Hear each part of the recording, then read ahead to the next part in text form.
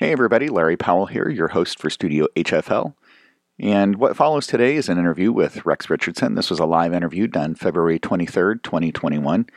And before we get to Rex's interview, just a reminder that you can sponsor this podcast. You can be a part of the Studio HFL community by going to patreon.com/Studio HFL. And for as little as $3 a month, you can become a supporter. And there are 4 tiers for you to choose from. And if you'd consider that, I would be much appreciative.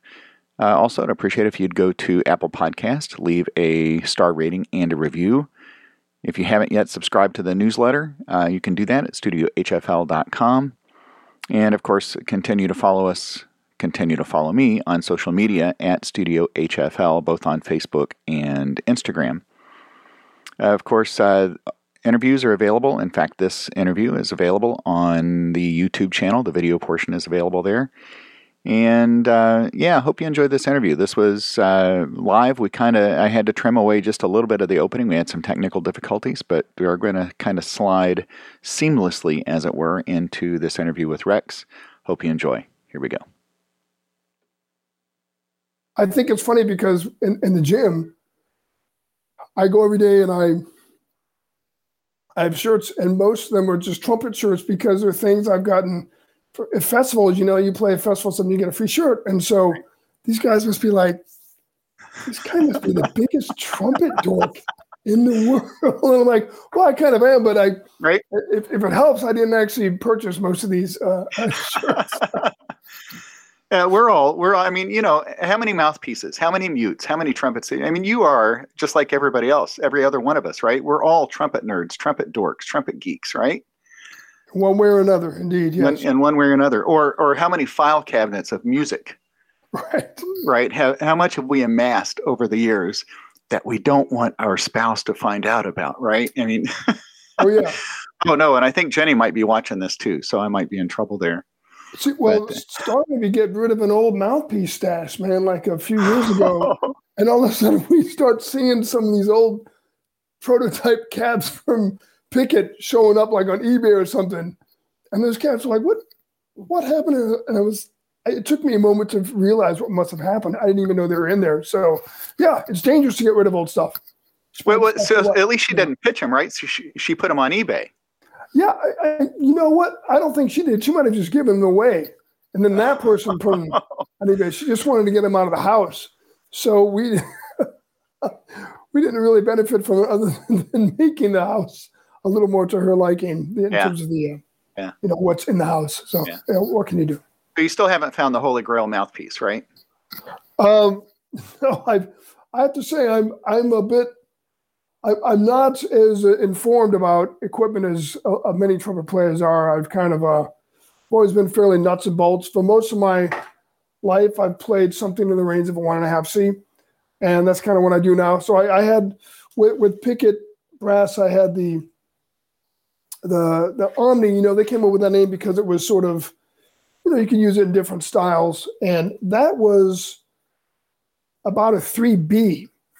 And at a certain point, I was listening to a recording, actually from, there you are. I was listening to a recording from the last album of actually The Plogue, and when I did it kind of live in the room with the brass band in the hall, and I was like, there was something about the sound I didn't really like, and I know it wasn't the craftsmanship in the mouthpiece, it was more just the design, and something told me going back to a little bit wider diameter and a little more of a C cup might be the ticket. So far, I've been really happy with this one. So this the Omni 2. It's very close to, a Bach artist in 1.5C, but Pickett has kind of put his magic into it. And yeah, I love it. I mean, I guess it's as close to a Holy Grail as it could be for me, because there aren't that many things I try to do on the trumpet compared to some people. I can't play as high as you, so I don't try. Man. Oh, no. That's not true. That's not true. I've heard you hang out way, like, I don't know, 4 octaves above me at least on some things. So, hey, you know what? This is a good time. I use this picture. Do you remember where this was? Yeah, that was at University of Indianapolis with you and Doc. That's when you and I met, and we were playing Kevin McKee's Under Western Skies. That's right. That's right. Great piece. I love that picture, mainly because I'm in it. No, I love that picture because it's proof that I get to stand next to greatness. Oh, shut up. No, well, I'm serious. Yeah, you could think I'm being sarcastic or on that, but I'm not. I love that. Just the chance to share the stage, especially the last few years, to get to know so many great players and share the stage with everybody, and to realize that everybody's so welcoming, right? And what blew me away about that weekend, that conference here in Indianapolis, was, yes, it was you and Doc, but you invited me. You said this. It was the Louis Armstrong. It was Jim Stevenson's arrangement of was it Louis Armstrong tribute? Right. And it finishes with Saints. And you said, "Hey, why don't you join me when I get to that part? Come on stage." And I'm like, "Yeah, man." I think I had played this a year or two before, so I kind of remembered, and I knew what key we were in. And so I was already jacked to do that. And then at intermission, you turned to Doc and you said, "Hey, Doc, you join us too." And I mean, I didn't even need to play at that point. I could have just walked down on stage with you guys. But, that was, and I should have put a picture up of that, but that was truly one of the most memorable times I've ever been on stage. And it just, the whole thing, your master class that weekend. But, it was also, it's like the first time I met Ronnie Rom. It's like, you look up to these people, but you realize, man, these are just great human beings, and you love listening to them play. I love listening to you play, but it's like you were as much, if not more fun to just hang with, Thank you, man. And that's fairly kind of you. Really kind of you. And again, that's why I'm getting such a kick out of doing these interviews, right? Is because it's just like, man, it's a hang. I got to figure out how to make the hang. I don't know what the FL is going to be on that. Maybe not something we can say out loud, but but we'll figure that part out. But hang full of love. Hang full. Oh, dude, that's it right there. Hang full of love. You might have to throw an O in there, HFL, but it's still. You may not need it. Just it's a little, article after all. So, but it's true that it's just a big fellowship, isn't it? Yeah. And I think that's something. All of us remember being students, where we see people like Doc and Ron and Vizzuti and Bergeron. All I mean, the list goes on, and what's amazing to realize is most of these cats they're just good people, man. They love music and they love the trumpet and they love being around other trumpet players. And most of them are not, there's no bad vibe and there's no jaded kind of thing. As you and I know, I mean, none of us feels great all the time. None of us is really like, oh yeah, I really want to, talk to people after this concert, especially if you feel like, wow, this wasn't my best show, but it's like what I started to see is all those folks, they always knew that what was most important is like how you interface with people. I mean, one of the things that really struck me, was with Alan Vizzuti. This would have been, I can't remember which ITG it was, but it was a number of years ago. And he did a recital, and it was, just slamming good. We're all blown away, of course. But he goes backstage, and Alan, of course, he's never impressed with himself. So he's just very, very quiet. He's like, oh, thank you. As people saying nice things. All these heavy trumpet cats are there, and all of a sudden a little kid walks up holding the trumpet. He must have been 8 years old or something. And Alan's attention went boom. All of a sudden, it was all about the kid. All these important trumpet players didn't really matter so much then. It was really all about this little kid with the trumpet who wanted Alan's autograph or something, and he gave him his full attention. And I was like, man, that's the real stuff right there. That's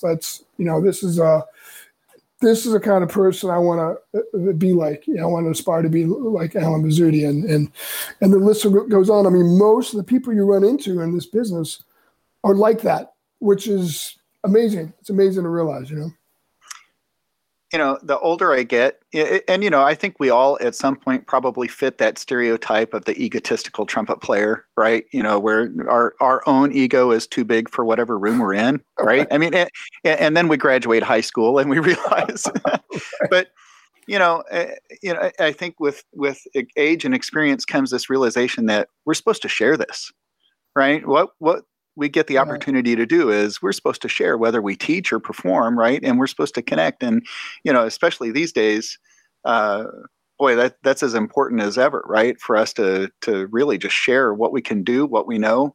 And, so many performances where, I've been in the audience and moved, and I'm thinking, because when you're on the other side of that horn, right, you realize the importance of it. And so then when you do get to stand on stage, you realize I got a responsibility, right, to move these people out there. Yes. And that's such a great point, because I think it's something I was just talking with this about this with a student the other day, where the student sometimes, especially younger players, though, they don't see a connection between what they hear in a moment like that and what they can do. So they might hear poke on or watch a video of Maurice Andre or some great player and just be like, oh man, this is so beautiful. And then they get on stage and like, oh, I don't want to make a mistake, and then I'm like, no, that's not your mindset. What you want to connect with. I mean, yeah, we get in the practice room and we work on precision and accuracy and facility and all these things that contribute to our attempt to become a great player. But when you get on stage, what you need to remember is that experience you had. So because you want to evoke that in the listener or something similar, so what I always try to do is when I'm on stage, a big part of where my head is what would I want to hear in the back of the room if I was in the room right now?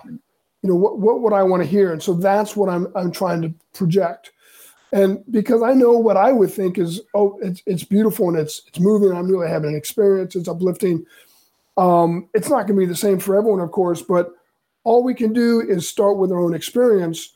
And chances are, if you can get into that zone and do that successfully, a lot of people are going to have a good experience, and you essentially fulfilled what the mission is, which is to share something beautiful ultimately, right? I mean, that's all the trumpet chops and jokes and everything aside. That's really what it's all about. And when we can get in that frame of mind and deliver that, it makes everything else so much easier.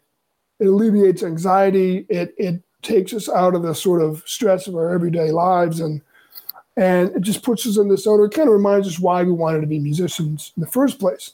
A lot of it started with having an experience like that, I remember watching Tim Morrison and Andre Cohen, the Boston Pops, watching them play on TV when I was like 13, and just being transfixed and looking at my trumpet. And I was also confused. They were playing C trumpets. I was like, there's something wrong with my trumpet. Is this a toy? It doesn't look like theirs, And right. But it all kind of fed that fascination and curiosity and set the stage for me. Really wanted to try to learn the instrument, The first time I heard you live was with Rhythm and Brass, mid 90s. And we've talked about this in other interviews, but, you and Whiff, I mean, the whole gang, Villarubia, who else? I don't want to leave anybody out now. Shuhan. Alex Shuhan on the horn and piano, and David Gluck on the on percussion and sometimes piano. And he was kind of the main composer arranger. And then Tom Brantley on trombone. Yeah. And, the entire group brought it, so that was my first experience with you. And then to see and stand with you on stage and experience that same thing, so live experience, you might think it's easier to make that connection, right? That you're talking about and to move people. But, going back to the CD you referenced a few minutes ago with a Plogue on there, I have to tell you, how we used to say, I wore that vinyl out, right? I've kind of worn that CD out because there's some absolutely, that particular piece, and it's, I have to say, it's not just your playing, but the ensemble behind you was smoking. Yeah, right? The brassman is such a Florida, and the piece is so great. I mean, Tony is another one of those, he's just a total unassuming genius, But you meet Tony Plogue, and he just kind of talks like this, and he's makes some jokes, and you're like, I forget that I'm dealing with one of the baddest cats ever because he's so unassuming. But yeah, it's an amazing little piece, man. It's a beautiful little concerto. I love that piece. But even on the recording, you were able to make that connection, right? I mean, you're still able to move people, and I think I'm sitting here now thinking, how is that possible that we can have that same connection with a live performance as we can with a recording? It doesn't always happen that way, right? Yeah, and I think a lot of it has to do with there's got to be certain chemistry in the recording process, and that whole album was so weird in so many ways because each piece was a completely different recording scenario. One was recorded in Florida, one piece was recorded in Arizona, one piece was recorded in England, the other was recorded in Tokyo. And then the solo parts, some of them were recorded in Richmond, Virginia. One of them was recorded live in Florida. And the worst scenario was 2/3 of one was done in England, yet the rest of it was done in the studio just because of running out of time. Those guys are putting together like 4 or 5 concertos in that album in a weekend. Wow. And ended up being, that was kind of the new one that none of us really knew, and it ended up being a bit overambitious. But anyway, the chemistry that's there is a key, and always to some degree in the recording, some portion of that is manufactured. In a live performance, you get what you get, and it's like you put it out there and you get all the blemishes and all the things that are perfect, which to me are part of what makes it absolutely really cool and honest to listen to. In the recording, you're going to come up with something that's no perfect, but somehow, no matter what the circumstance, you're trying to bring that same energy and commitment. I think for the Plogue, what made it easy was, or relatively easy to find, that was really the band and Chad Shootman conducting. Those guys, and they have a great spirit. It's one of those, they're very much in the tradition of, I think, the great British brass bands where they develop this character, this personality, and they play together with a really kind of special energy. And those guys brought that same energy, and so did Chad at the podium. So it felt so good to play with them. And I think that's why even after, chopping together different takes and, putting it all together, it still had a nice chemistry. Are you familiar with Remission, that Ryan Anthony's CD? Have you listened to that? Yes. So it starts. I can't remember the name of the first. I think Remission is the first piece on there. But then, But then the Lieberman Concerto, that's on there. The playing on that is absolutely spectacular, and of course, there's so much of a deeper meaning to that recording, I think, because of Ryan, right, and the circumstances surrounding it. So I think even the listener is more invested in this album than maybe it's not a casual listening. But just thinking about the effect of even that recorded performance still is so powerful, so moving, and I guess go back to the first time I would come home from school and put the records on, right, and it was the Arthur Fiedler and the Boston Pops, and great recordings, right. The first time I heard Al Hurt was on one of those recordings.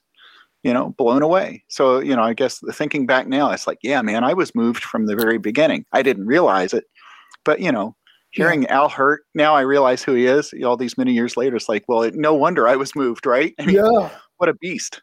I know. And speaking of Ryan, I mean, that one of the things about, there's so many amazing qualities to his playing, but I heard him and played with him when he felt great and when he felt terrible. And the one thing that never changed, because there's some, it was impossible given what he was going through at times, to have his best consistency all the time. None of us really does, even when we're not going through what he did. You know what I mean? It's like, it's the trumpet. So it as Dizzy said, sometimes the trumpet wins, and it's one of those days. But Ryan always, man, he never held back. There was always this kind of this just plunge right over the cliff kind of approach to sharing the song. Mm-hmm. It was always a singing quality. So that was something that it just always blew me away about his playing. No matter what he was doing, if he was sitting behind, he would play soprano, cornet, and the brass Battle Creek on occasion, or just one of the other cornet parts, or hearing him as a soloist, or standing next to him in some occasions. It was always the same, man. It was like you just walk away going, that was incredible. That was a yet another unforgettable experience, Right.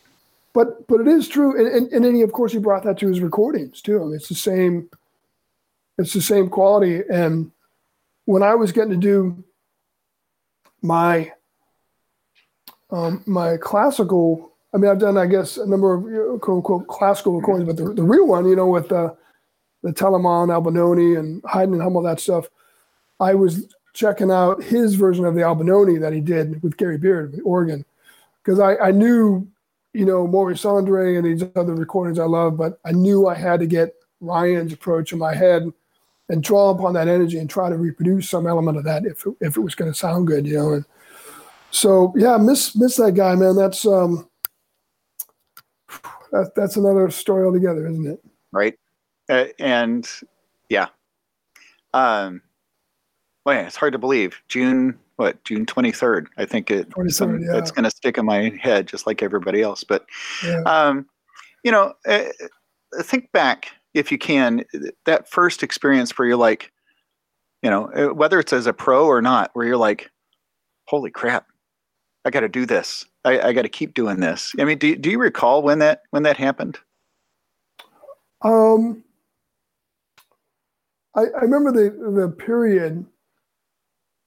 It was as I just turned 14, so I was kind of like, I think, finishing my 8th grade year, going into freshman year or something. And at the time, my father was in the Coast Guard back then. We were stationed in Hawaii for a bit, and so I remember being on campus checking out the University of Hawaii. And I don't know what it was about that particular experience. I don't remember, but I remember being there and deciding that I wanted to be a music major. And this is before I'd even really started to practice and really started to learn the trumpet in any kind of serious fashion. But something clicked for me. It might have had something to do with the exposure to the Boston pop stuff and starting to raid my mom and dad's record cabinet, excuse me, with some of the old big band recordings and, checking out Herb Albert and the Tijuana Brass and all this music from that period. Something just really pulled me in.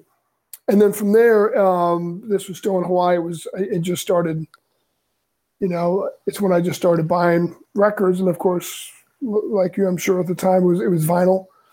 Winston's first recordings were coming out, and I was discovering Maurice Andre and Rafael Mendez. And my first Miles Davis album, it's funny, I got one of probably his lesser known albums. And at first I didn't know what to make of it. It's called Star People.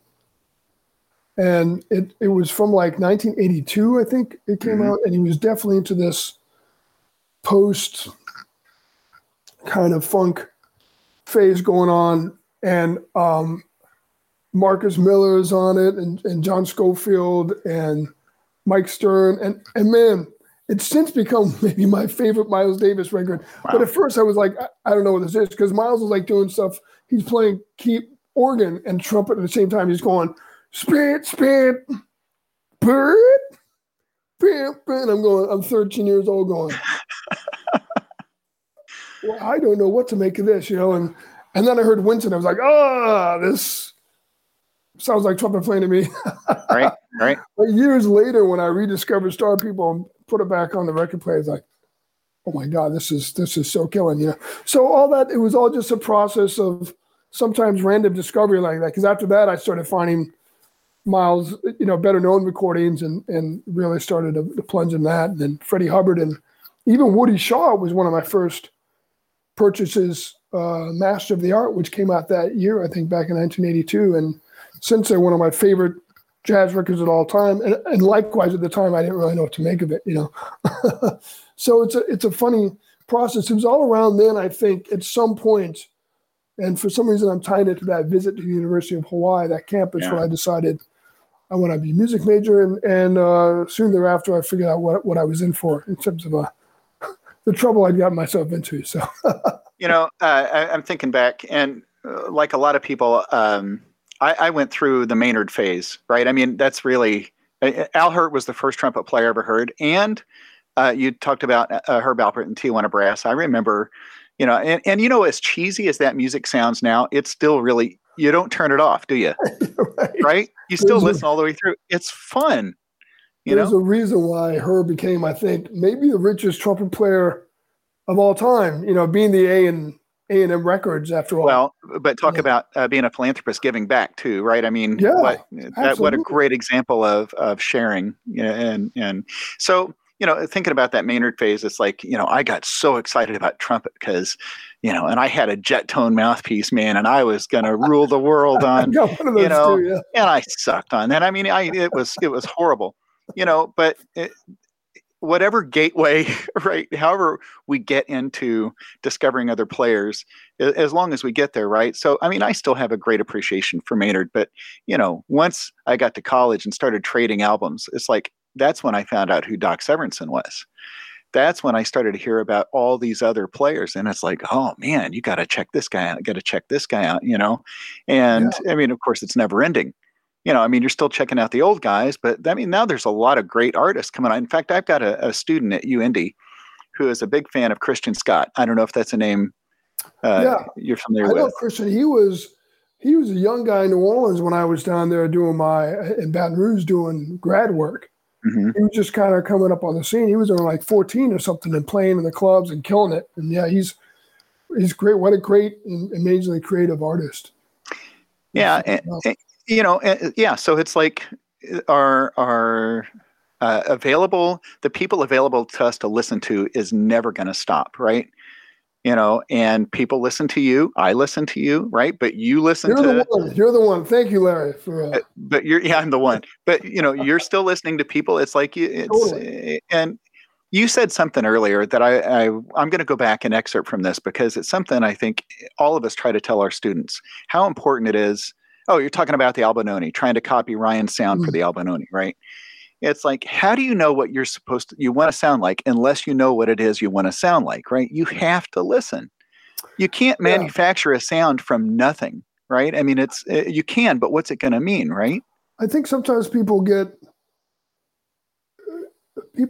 misunderstand the steps in the process because the ultimate goal for any serious artist, whether you're a musician or a painter or actor, whatever, you find your own voice, so to speak, But I think sometimes with musicians, they don't understand how that occurs. It occurs really through absorbing the language of the music that you're studying. And this is through absorbing very specific elements of other players playing. Eventually, once you've done enough of this, and it takes years, it's filtered through your own musical personality, and there's your own voice. And it's not, not everyone's going to be a Clifford Brown or a Woody Shaw or someone who's this sort of stunning innovator, but that's okay. It's okay. It's like what we all need to kind of aim for is like, what's my own kind of personal niche in this business? Am I able to make music? Am I enjoying myself?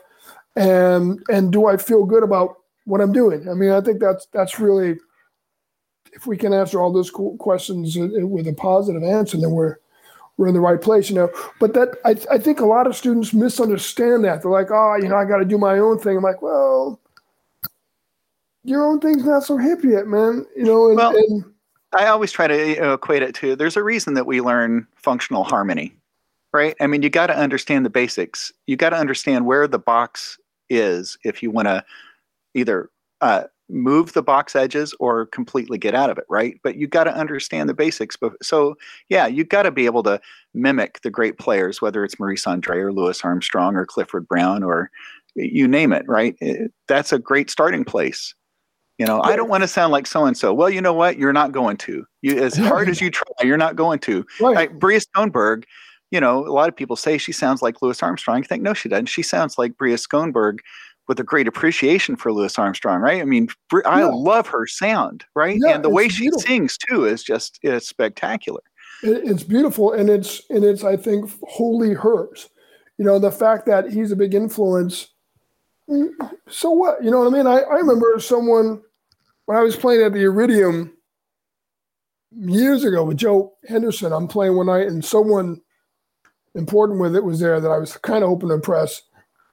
And my friend was there with this person, and I think this was a bigwig at Jazz at Lincoln Center or something. Mm. And afterwards, I'm like, man, do you like it? And he says, he says you sound like Freddie Hubbard. Like dismissing. I was like, really? That's awesome. Right? Can I get that in writing? Well, it's funny because I think he probably meant it to be the dismissive and derivative. I was like, I don't care, man. It's like, you know Freddie and I know Freddie. That may be what you fix on. And I've spent so much time trying to absorb his language as countless trumpet players have done, because what he does is so appealing, you know. So, but I wasn't insulted by that at all. You know what I mean? And I get, sometimes someone else might revert to some player that they hear my playing, and all I can say is, wow, that's great. The study I've done has actually been successful enough that element is at least coming out in my playing. And so I don't think people should be worried about that. I think the mistake they make now, if all you did was study Miles Davis, or all you did is study Louis Armstrong, and all you did was try to play like them, you're going to just kind of sound like a bad Miles Davis or a bad Louis Armstrong.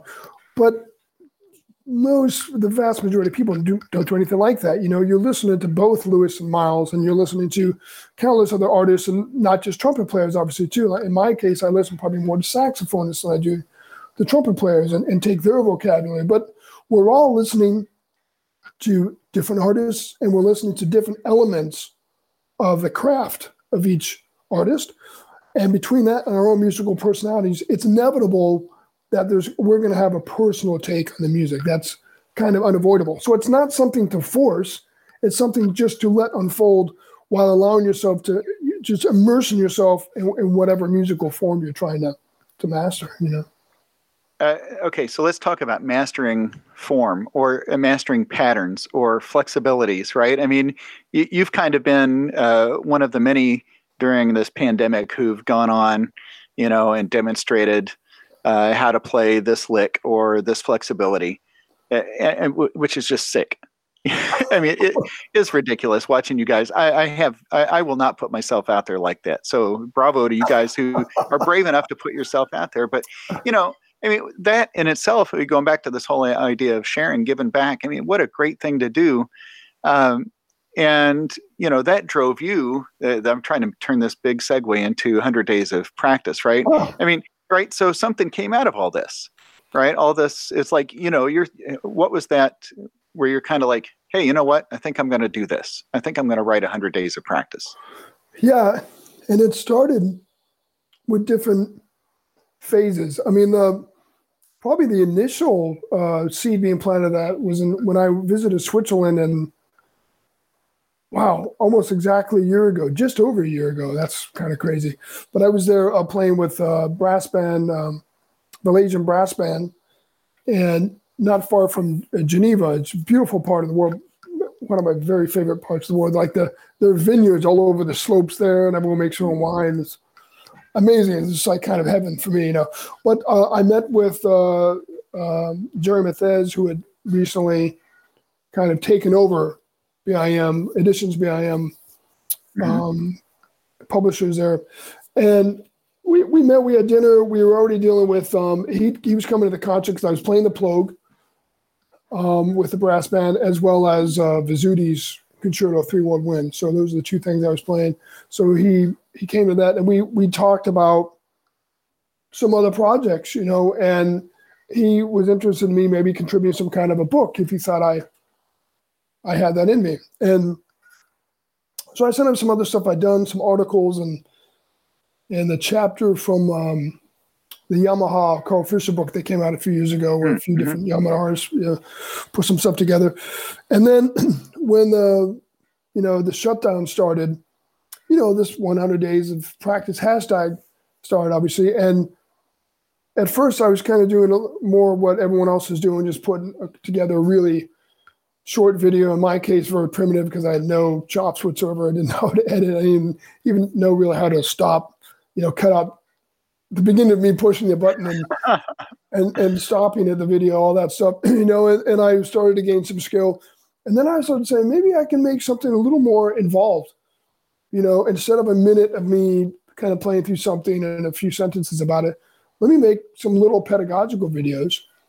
And as these were unfolding and I was staying in touch with Jerry Mathez, at some point, he says, "Why don't you do a book?" We had a video meeting, and he says, "Why don't you do a book on that topic?" And that's really what started the ball rolling. So a few minutes later, we kind of got our things together and got the contract signed, and now it's underway. Now I'm in the midst of writing it.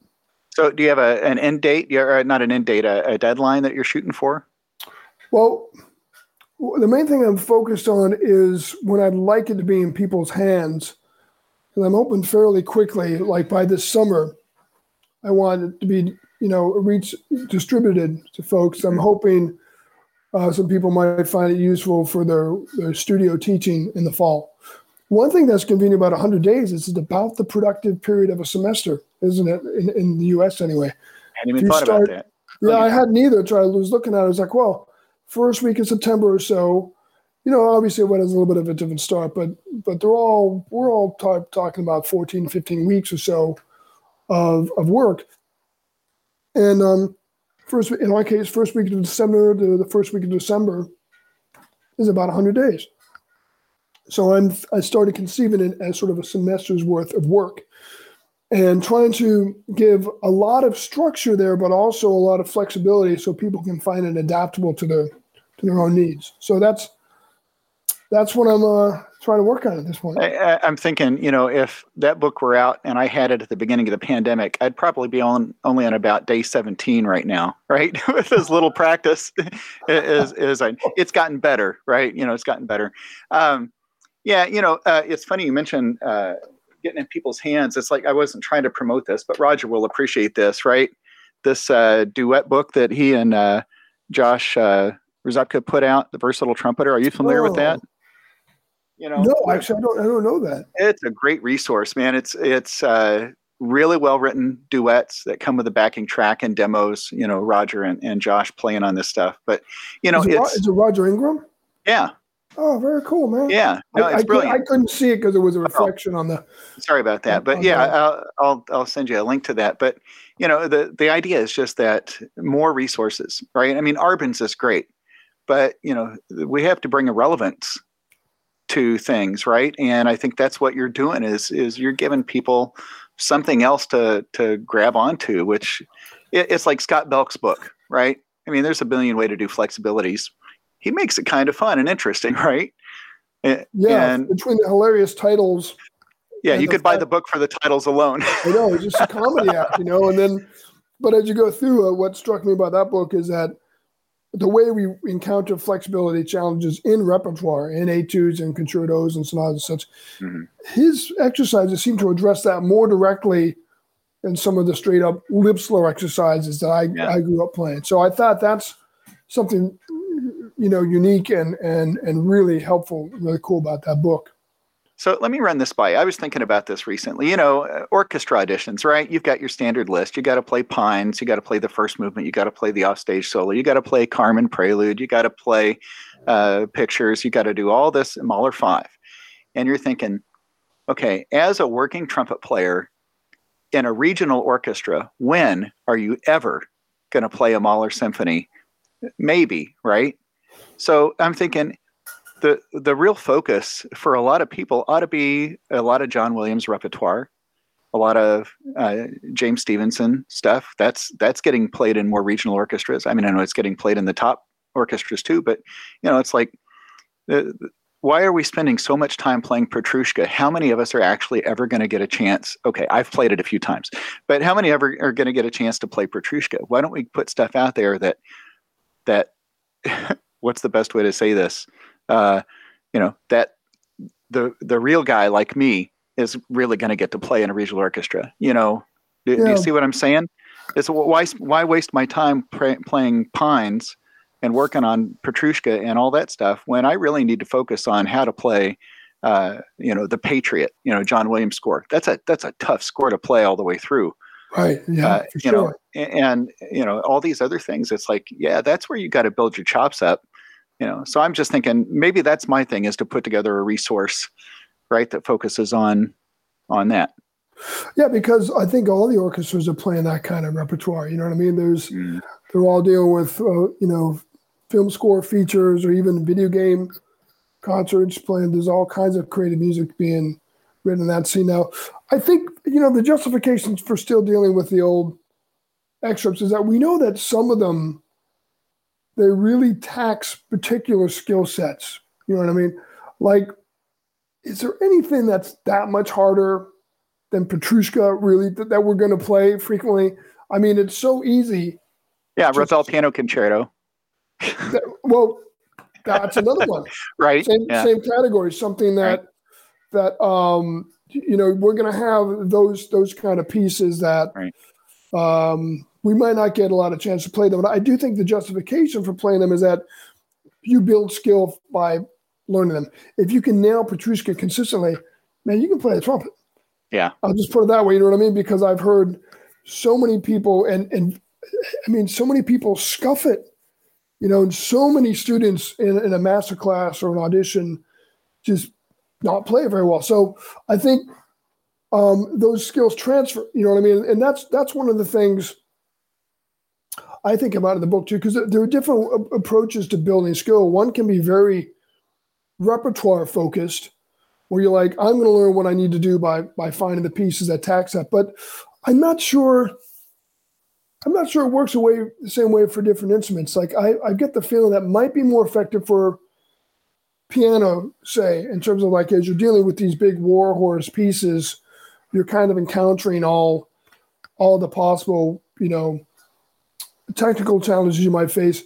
But I've always kind of gravitated towards Vince DiMartino's attitude. He really seemed to like the idea of like finding exercises that train your chops, so that when the repertoire shows up in front of you, it's not that hard. You've already got the ability to navigate what the skills are. But I do think, basing that on the particular challenge in the repertoire is very important. It's even the kind of thing. Well, one of the things I've put in this book that some people might find a little bit of a eyebrow raising thing is a fair amount of improvisation, and not on the jazz side. This idea that every day you can improvise for a few minutes, and the different prompts, and eventually we get into like take a lick from the Hummel, mess around with it, right? See what you can come up with, And one of the things that there's so many things you achieve by that. One is, of course, you're exercising a kind of a creative part of your mind that you don't always if you're just trying to read something and play something that's down on paper, and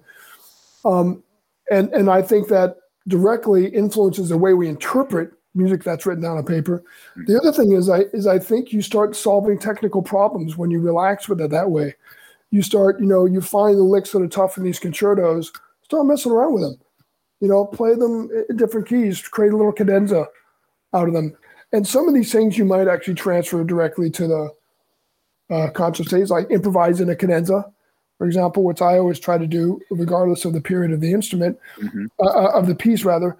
And other things may just be a practice room thing, something that builds your skill, But I think it all combined. I think what I'm trying to get to in this book is this idea of being as creative and at the same time as disciplined as possible. This, the whole yin and yang concept involves, we have to remember that it's not just about the conflict of order and chaos or something. It's also what it's supposed to be about is finding that line. If you walk right on that line between the two, that's usually where you find the most success, because we need both. We need freedom and we need discipline. So what I'm trying to espouse in the book is to be as creative and thoughtful in how you put together your routine as possible, but also be very disciplined in applying your own rules.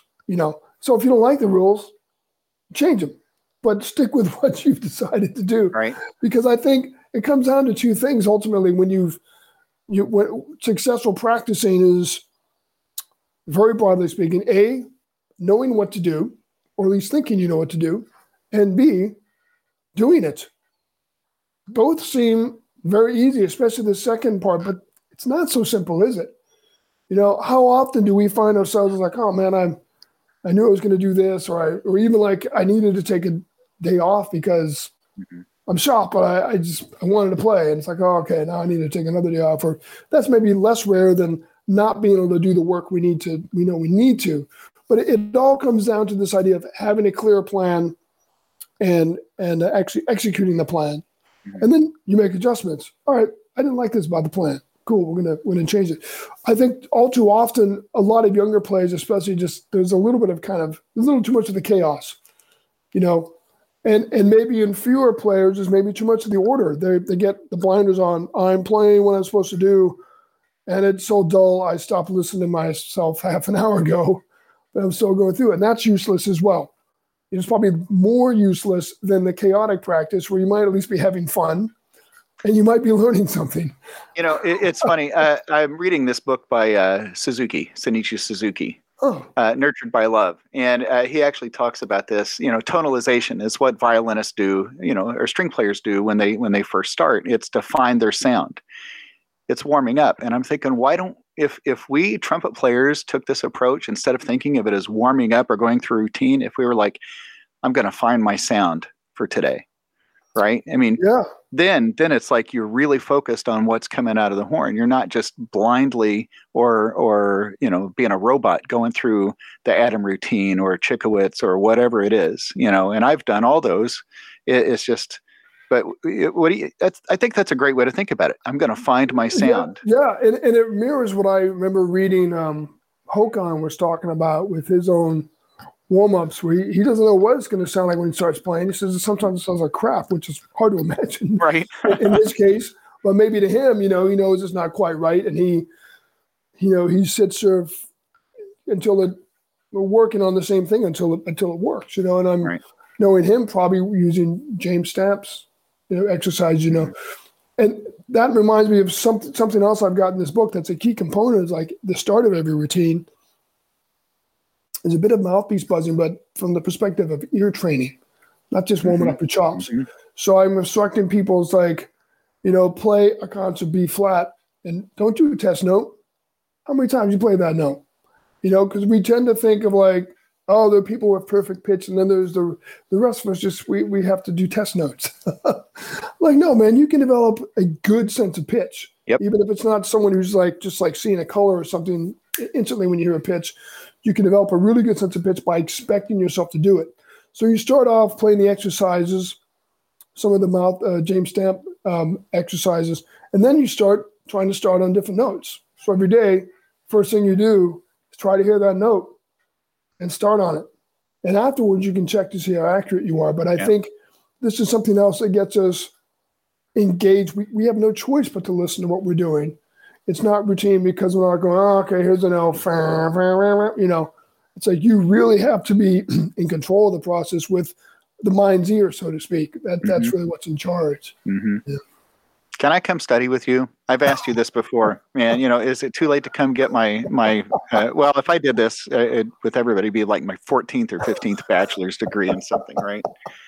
So, no, this is great. Just all this. Yeah. Okay. Sorry, I'm all over the place, but I'm just thinking, this is why that advertisement I put out there the other day, if the trumpet world were the Big Lebowski, Rex would be the dude, right? That's why I said that. You're the dude, man. You are, and the dude abides, Man, I have to tell you, I love that character. I love Jeff Bridges as the dude. So funny. Every time I see it, the movie's kind of bizarre. I think the Coen brothers really went, woo, but he is so funny in that role. So when I saw that, I laughed so hard. It's like, I find the dude to be quite an excellent role model for me to aspire to, actually. So thank you for that compliment. No, well, and I meant that, right? It's like somebody telling you sound like Freddie Hubbard. It was meant truly as a compliment, right? Yeah, so. Well, I don't think that guy meant it that way, but I took it that way anyway. So. Yeah. Hey, I know you got to get on the road here in a couple minutes. Let me wrap up a little bit. Before I do anything else, though, Rosemarie Klein commented. I want to give a shout out to Rosemarie. She's a trumpet player here in Indianapolis. She says great podcast. But Rosemarie, it might be one of the most enthusiastic trumpeters and music supporters, and she shows up and she plays. She shows up for performances as an audience member. She'll come to conferences. I mean, she is out there.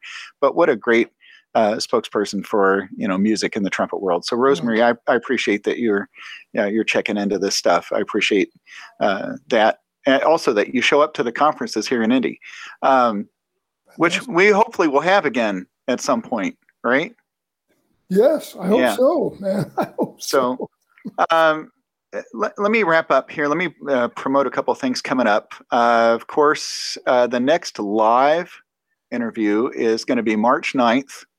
And that's with Ben Wright from, I think, one of the lesser-known symphonies. No, is it Boston? Some random place in the Northeast. Some random place. And talk about somebody who's putting themselves out there. He put out a really great tutorial on Petrushka a week or two ago. It's really good. So Ben, and of course, Chop Saber Dan Gosling is helping sponsor the March interviews. So thanks again to them for that. Actually, my interview with Tom Rolfs, principal of Boston, is coming out next week, along with another trombone player whose birthday is today, and that's Gene Watts. I know Gene's not watching, but happy birthday, Gene. He's 85, I think. Is he really? Yeah. Wow. That's what it said on Facebook. Maybe he put on that. I was really kind of shocked. I was like, really? Yeah. But maybe he was just messing around. But I'm pretty sure. I hope I'm not putting out wrong. Yeah. Well, I don't know. There, but I saw the notification on Facebook and it said he was 85. So that's amazing. He's 85 years young, because even when I interviewed him, I'm like, it's the meditation that keeps him so centered and so full of life. I mean, 85, I would never put him that old. But maybe he's messing with us, man. Maybe he's messing. I don't know. I could be putting out misinformation there. So there's just a caveat, a disclaimer there on that. May not be accurate, So Rex, I look forward to the next time we actually get to shake hands. Right? Me too, man. Me too. Not just bump elbows or something like that. But I'm going to give you a big hug, dude. Yeah, I'll take it. That's what's up. I'll take it.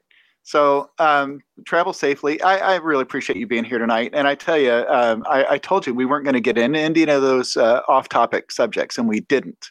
We avoided sex, politics, drugs, rock and roll, all that stuff, right? So we can talk about rock and roll if you want. But. Yeah. So, all right. So everybody that came in tonight, thank you for being here. I appreciate it. Of course, this interview, audio and video, will show up tomorrow or the day after on YouTube and the podcast platform, respectively. Thank you, Rex, for being here. Thanks for all you're doing for the trumpet world. We really appreciate it. Thank you. This whole thing you're doing is a wonderful service, and I hope people will support it, man. Really appreciate it. Yeah, thank you. I appreciate that. So, Rex, hang on. I'm going to sign off here, and give me just a second. All right, everybody. See you later. Thanks again.